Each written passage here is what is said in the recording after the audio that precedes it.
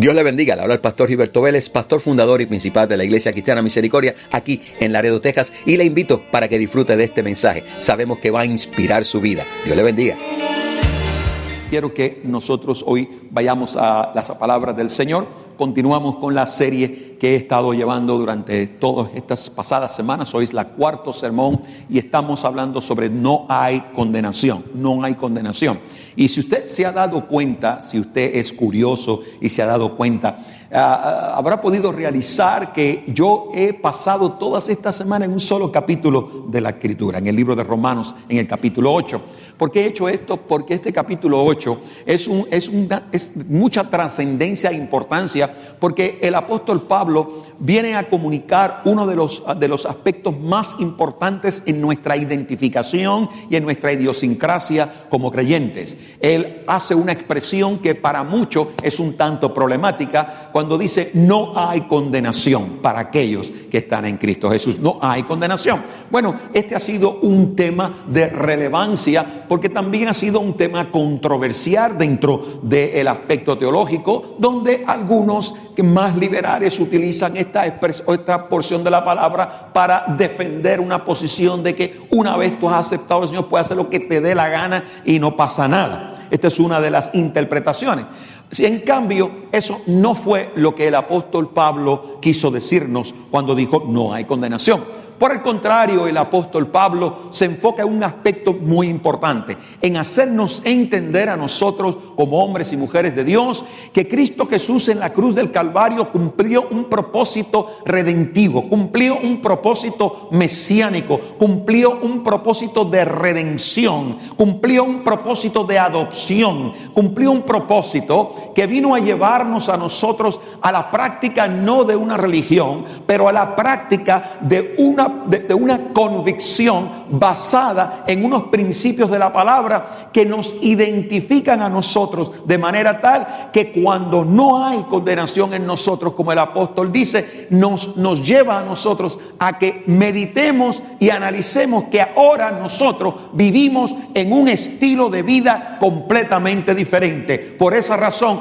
es que no puede haber condenación en un cristiano cuando está viviendo un estilo de vida que va mano a mano con los principios de la palabra del Señor. Mi alma te alaba, Jehová, ¿no? ¿Entendimos esto? Eso indica que nuestra obediencia completa y total, sin cuestionamiento, sin nosotros argumentar con Dios, nuestro sometimiento y obediencia a esos principios garantizan que esa manifestación de condenación que había en nosotros ya no existe. Ya esa condenación, ese pecado que había en nosotros, esa maldad que existía en nosotros, ya no existe. Por lo tanto, no puede haber absolutamente nada que pueda impedirme a mí obedecer al Señor, que pueda impedirme a mí que yo no pueda ser parte del cumplimiento de la voluntad perfecta de Dios.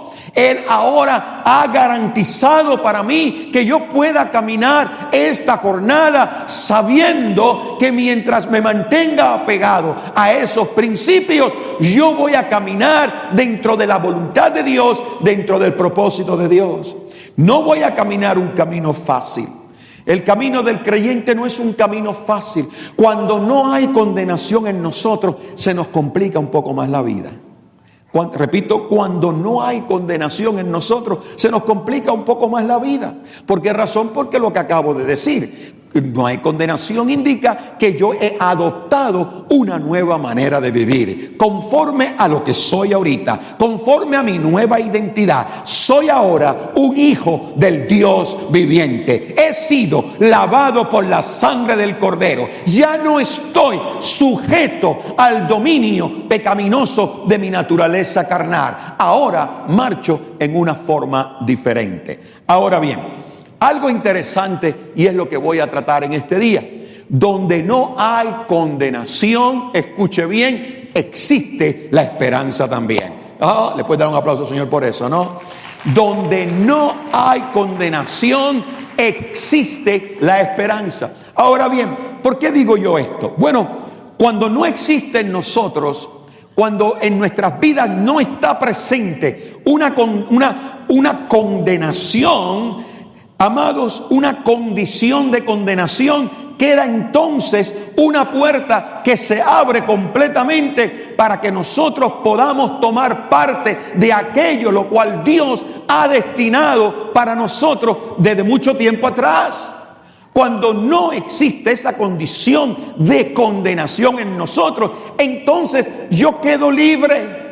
Entonces cuando miro al frente tengo esperanza. El mundo puede ir a donde quiera, puede estar pasando lo que le dé la gana, puede estar sucediendo el problema que sea, puede la economía irse al piso, puede pasar lo que pase, pero yo tengo esperanza.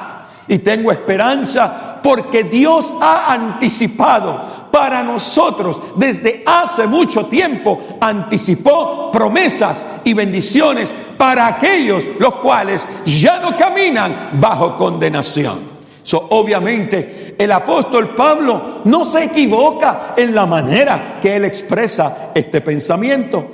Amados, cuando vivimos bajo el dominio del pecado, esto trae en sí mismo, conlleva una retribución, un pago muy alto. ¿Por qué? Porque está esa retribución, eso es un obstáculo para que nosotros no podamos disfrutar una relación de provisión y de promesas de parte de Dios.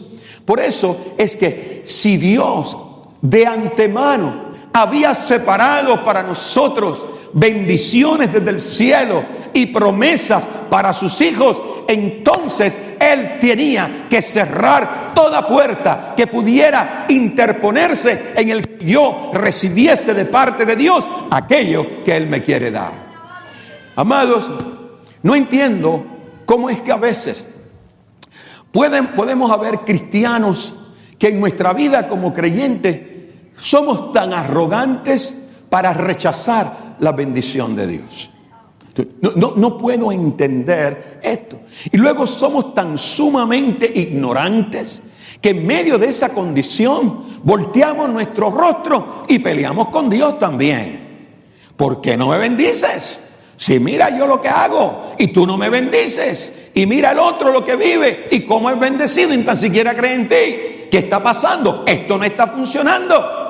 Voltea tu cabeza y en lugar de voltearla a preguntarle y a cuestionar a Dios, mira dentro de ti, porque tiene que haber algo en ti que está obstaculizando el flujo de las promesas y la bendición de Dios, porque Dios no es mentiroso y Él ha prometido que aquellos sus hijos Él los va a bendecir. Mi alma te alaba. Hay algo. Vivir, amados, bajo una condenación una condenación libre de toda condenación. Vivir bajo una condición libre de toda condenación es una señal de que ya nosotros no estamos navegando en una dimensión natural, sino por el contrario, la jornada nuestra en este planeta es en una dimensión espiritual. Pablo entendió esto, él no lo entendía. Por eso Pablo tuvo la osadía de perseguir a la iglesia, de perseguir a los cristianos. Tuvo la osadía de entrar al templo con un celo por su religión muy grande, un celo muy grande por su religión, y decirle a los fariseos y al sumo sacerdote, denme cartas, o sea, denme permiso para ir a los lugares y para agarrar a todos estos que se llaman del camino, seguidores de ese, denme permiso porque yo los voy a justiciar a todos ellos. Por eso, ¿sabe por qué era todo eso? Porque él no entendía, él no comprendía, él no había realizado, sus ojos estaban ciegos todavía, él vivía bajo condenación. Pablo lo identifica, dice, la ley es para condenación, pero el espíritu es para vida. Mi alma te alaba, Jehová, ¿no? Lo dijo claro, la ley es él vivía bajo esa condenación, vivía ciego, estaba ciego, y por eso cuando iba de camino a Damasco, él dice que cayó al suelo y ahí sus ojos dice que se nublaron y quedó como ciego y no podía ver, pero podía escuchar, y entonces fue cuando realiza, espérate, aquí algo no anda bien. Saulo, Saulo, ¿por qué me persigues? ¿Quién eres? ¿Quién me está hablando? Soy yo, Jesús, al que estás persiguiendo, soy yo. Y quedó ciego por unos días, sin vista. para poder meditar y para recibir el primer milagro en su vida, que su vista fue devuelta otra vez. Cuando él sale de esta situación, cuando él salió de la condición de condenación, sus ojos fueron abiertos a otra dimensión. Fueron abiertos a otra dimensión. Entonces cuando él realiza y dice: Dios mío, pero si es que he descubierto que hay una ley en mí, la ley del pecado, lo he descubierto. Entonces he descubierto que hay algo, hay carne, hay naturaleza y hay espíritu, y no se llevan entre sí, y nos dice: caminen en el espíritu, y nos comienza él a motivar y a inspirar, a instruir y a exhortar para que nosotros caminásemos en esta jornada espiritual. Amados, nuestra esperanza no depende de lo que yo pueda hacer, sino de lo que Dios ya ha anticipado para mí conforme a su perfecta voluntad. Este es un principio que no puedes pasarlo por alto. Mi esperanza, después de yo salir por la sangre de Cristo de esa condición de condenación en mi vida, entonces llega la esperanza. Y la esperanza, ¿sabes qué? No depende de lo que tú puedas hacer, depende de lo que ya Él destinó para ti. Mi alma te alaba, Jehová. Gracias a Dios que 5 personas lo entendieron. Eso es lo que la esperanza nos indica. La esperanza me hace claro a mí de que ya yo no tengo que hacer absolutamente nada. Ya Él va a entregar las promesas. ¿Por qué? Porque ya esa condición de condenación no se manifiesta en mí. Aleluya. Amados, no importa lo que nosotros estemos sobrellevando, podemos tener esperanza al poner nuestra mente en el futuro que Dios tiene reservado para nosotros y para el mundo entero. Ahora, quiero llevarte, después de haberte dicho todo esto, quiero llevarte a un punto importante. Y es que, obviamente, nosotros vivimos en un mundo que está decayendo, ¿no? Vivimos en un mundo, ahorita mismo vivimos momentos muy duros, muy difíciles, momentos que a muchos nos están asombrando. Ya no hay respeto. Ya no hay respeto. Ya lo que era malo, lo que era bueno antes ahora es malo, y lo que era malo ahora es bueno, ¿no? Hemos ido en un retroceso. En lugar de avanzar conforme a la tecnología avanza y nosotros retrocedemos. Al punto de que ahora están los famosos inteligencia artificial, artificial intelligence. ¿Sabes qué significa eso? Que ya nosotros ni queremos pensar, que piense otro por nosotros. Eso es lo que significa esto. O sea, ahora yo confío más en lo que puedo sacar de aquí. Estaba hablando comiendo con un ministro, y ese ministro me dijo: no, Vélez, muchachos, esto es una maravilla. El chat, ¿cómo se llama chat? Sí, el chat. You don't have that. Chat GPT, eso, no. Y dice: mira, esto es una maravilla. Y me sacó el teléfono y delante de mí dijo: vamos a ver, quiero un mensaje que destaque la gracia del Señor. Quiero un mensaje que destaque la gracia del Señor. ¡Pum! En menos de un segundo, un sermón completo. Este no es de ahí, ¿sabes? Este no es de ahí. En un segundo está eso ahí, ¿no? Hermano, a eso ha llegado nuestra sociedad, a que ya ni tan siquiera nosotros queremos pensar. Ahora queremos que un robot piense por nosotros, que nos diga las cosas como queremos hacer las cosas, ¿no? Hemos llegado a un mundo que está en decadencia, y un mundo en decadencia, yo quiero que tú sepas que aunque no nos gusta lo que está pasando, esto es el comienzo de una nueva esperanza para la iglesia del Señor Jesucristo. Mi alma te alaba. Aunque no nos gusta lo que estamos viviendo, esto es interesante. Voy a leerle, amado, en Romanos capítulo 8, versos 18 al 22. Voy a leer esta porción de la palabra. Y dice: de hecho, considero que en nada se comparan los sufrimientos actuales con la gloria que habrá de revelarse en nosotros. Déjamelo ahí un tantito. Yo quiero que tú te des cuenta de una situación aquí. Jamás jamás Pablo nos dice a nosotros que no vamos a sufrir, no. Mire lo que está diciendo. De hecho, considero que en nada se comparan los sufrimientos actuales con la gloria que habrá de revelarse en nosotros. Si nosotros leemos, lo vamos a seguir leyendo, leemos toda esta porción de la palabra, vamos a descubrir algo. Si usted es curioso como yo, si se pone a pensar, es como si el apóstol Pablo estuviese viviendo aquí en estos días. Es como si el apóstol Pablo se hubiese sentado esta semana pasada, después de haber visto Fox y todas esas cosas, y leer el periódico, se hubiese sentado a escribir este mensaje. ¿Por qué razón? Porque describe una condición que muy bien nosotros nos relacionamos hoy día, 2000 y pico de años después que lo escribió. En ese momento en el que escribe, había una situación sumamente difícil. Estaban pasando como cristianos, estaban pasando por momentos difíciles. El mundo estaba siendo horrible. Pero él dice que nada se compara a los sufrimientos actuales. ¿Pero con qué? Con la gloria que ha de venir. Mi alma te alaba a Jehová. ¿Qué indica esto? Que en medio de lo que todos nosotros estamos viviendo, que en medio de todo lo terrible que estamos siendo testigos hoy día, hay una palabra que nos inspira, que nos levanta. Y el apóstol Pablo dice, mira, esto está malo y estamos sufriendo, pero no hay comparación con lo que viene. Mi alma te alaba a Jehová. Lo que viene es grande. La gloria de Jehová se va a derramar. En el momento más especial, Dios va a mostrar algo en nuestras vidas. Aleluya. Y nos va a proteger. Dice el versículo 19, la creación, y mire cómo lo lleva, interesantísimo. La creación aguarda con ansiedad la revelación de los hijos de Dios. ¿Aló? No. Escuche bien, iglesia. Este es nuestro momento. La creación está esperando con ansiedad, con desesperación de la buena, con ganas, que está esperando que se revelen los hijos de Dios.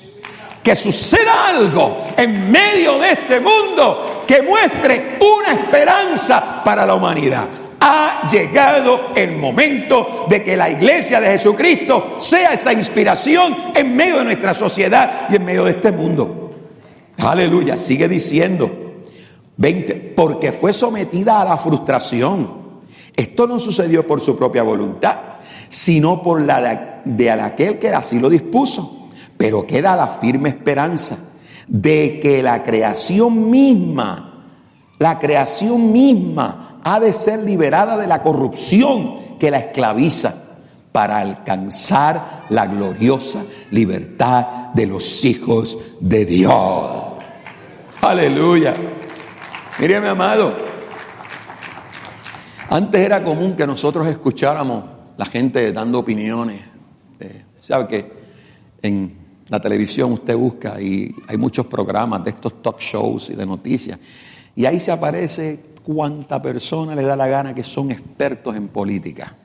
La mayoría de ellos son ignorantes, pero no son expertos, ¿no? Y entonces nos llenan de un montón de especulaciones, ¿no? Pero yo te voy a decir una cosa, no hay que ser un comentarista político, ni nada de eso. Lo que hay que mirar cómo va el mundo, para nosotros darnos cuenta que las cosas están malas. Y más que eso, esto no se va a arreglar. Y nos damos cuenta, no hay que ser ingeniero de la NASA para darte cuenta que no va a haber un presidente en esta nación que pueda arreglar esto.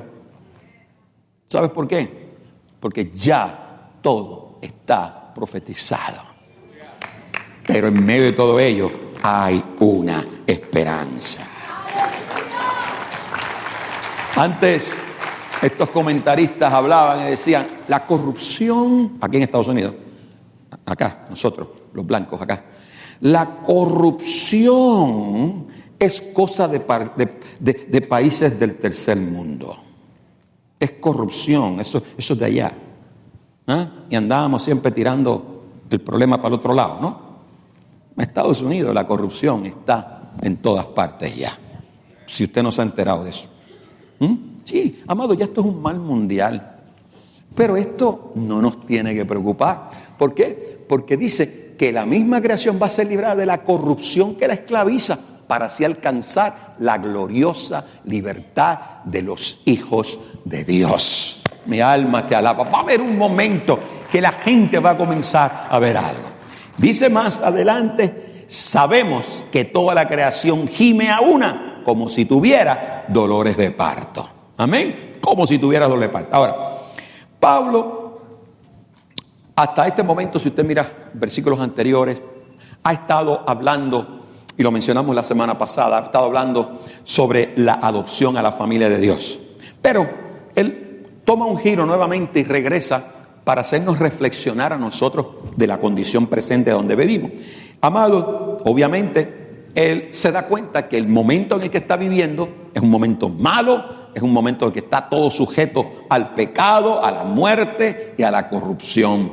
Así que, amados, y dice y concluye ese versículo diciendo algo interesante, y todo lo que él dijo en esos últimos 2 versículos es que el día del Señor va a ser un día de juicio, cuando el mundo va a ser sacudido hasta los mismos cimientos y va a resurgir de todo ello el nuevo mundo de Dios, la nueva Jerusalén va a ser levantada. ¿Cuánto da gloria a Dios por ello?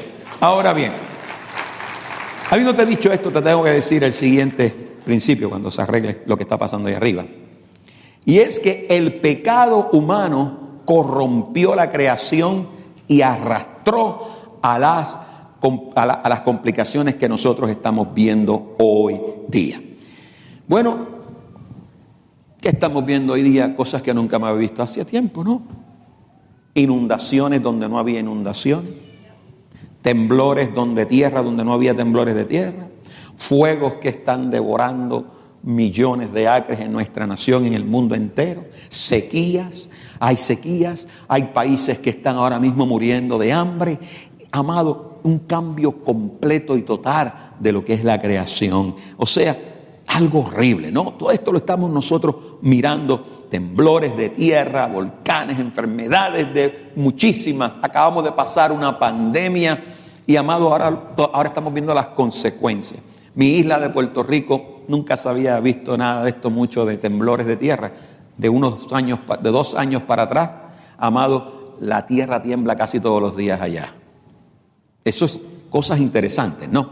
Ahora bien, como personas que somos nosotros, que nos identificamos con aquel que vino realmente a trastornar los valores de este mundo, nosotros los creyentes inevitablemente vamos a compartir el rechazo y las pruebas que Cristo mismo experimentó.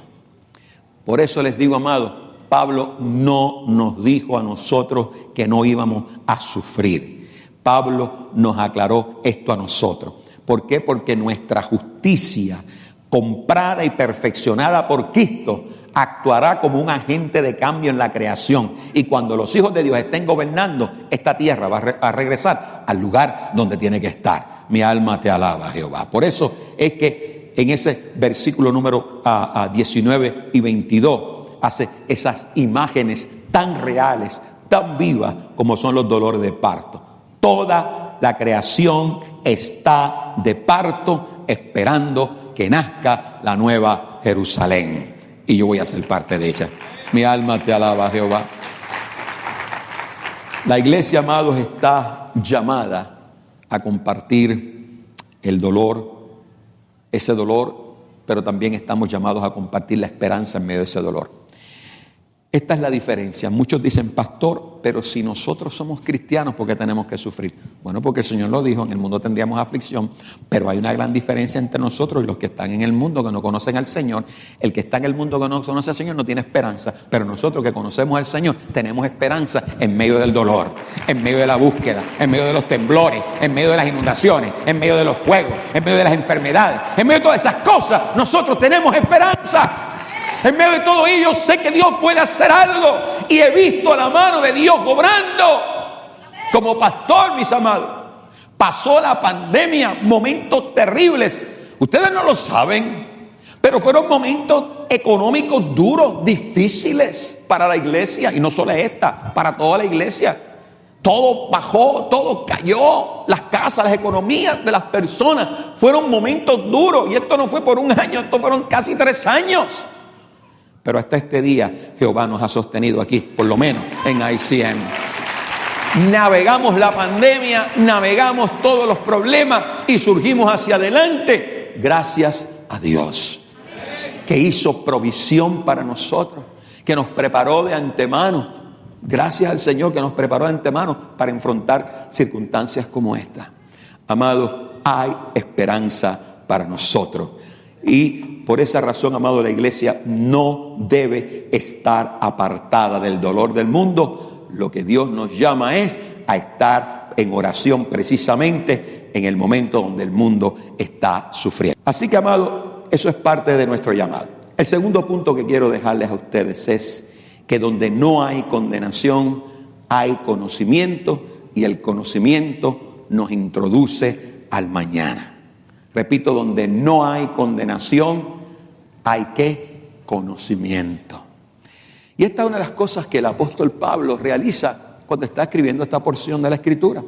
Realiza que aunque, por eso él mismo lo dijo, es que todo lo tengo por basura, todo para contar de alcanzar el conocimiento. En otras palabras, todo lo que él sabía quedó realmente neutralizado, inválido, porque lo que el Señor trajo vino a abrir los ojos a una nueva dimensión. Por eso es que donde no hay condenación, entonces hay conocimiento.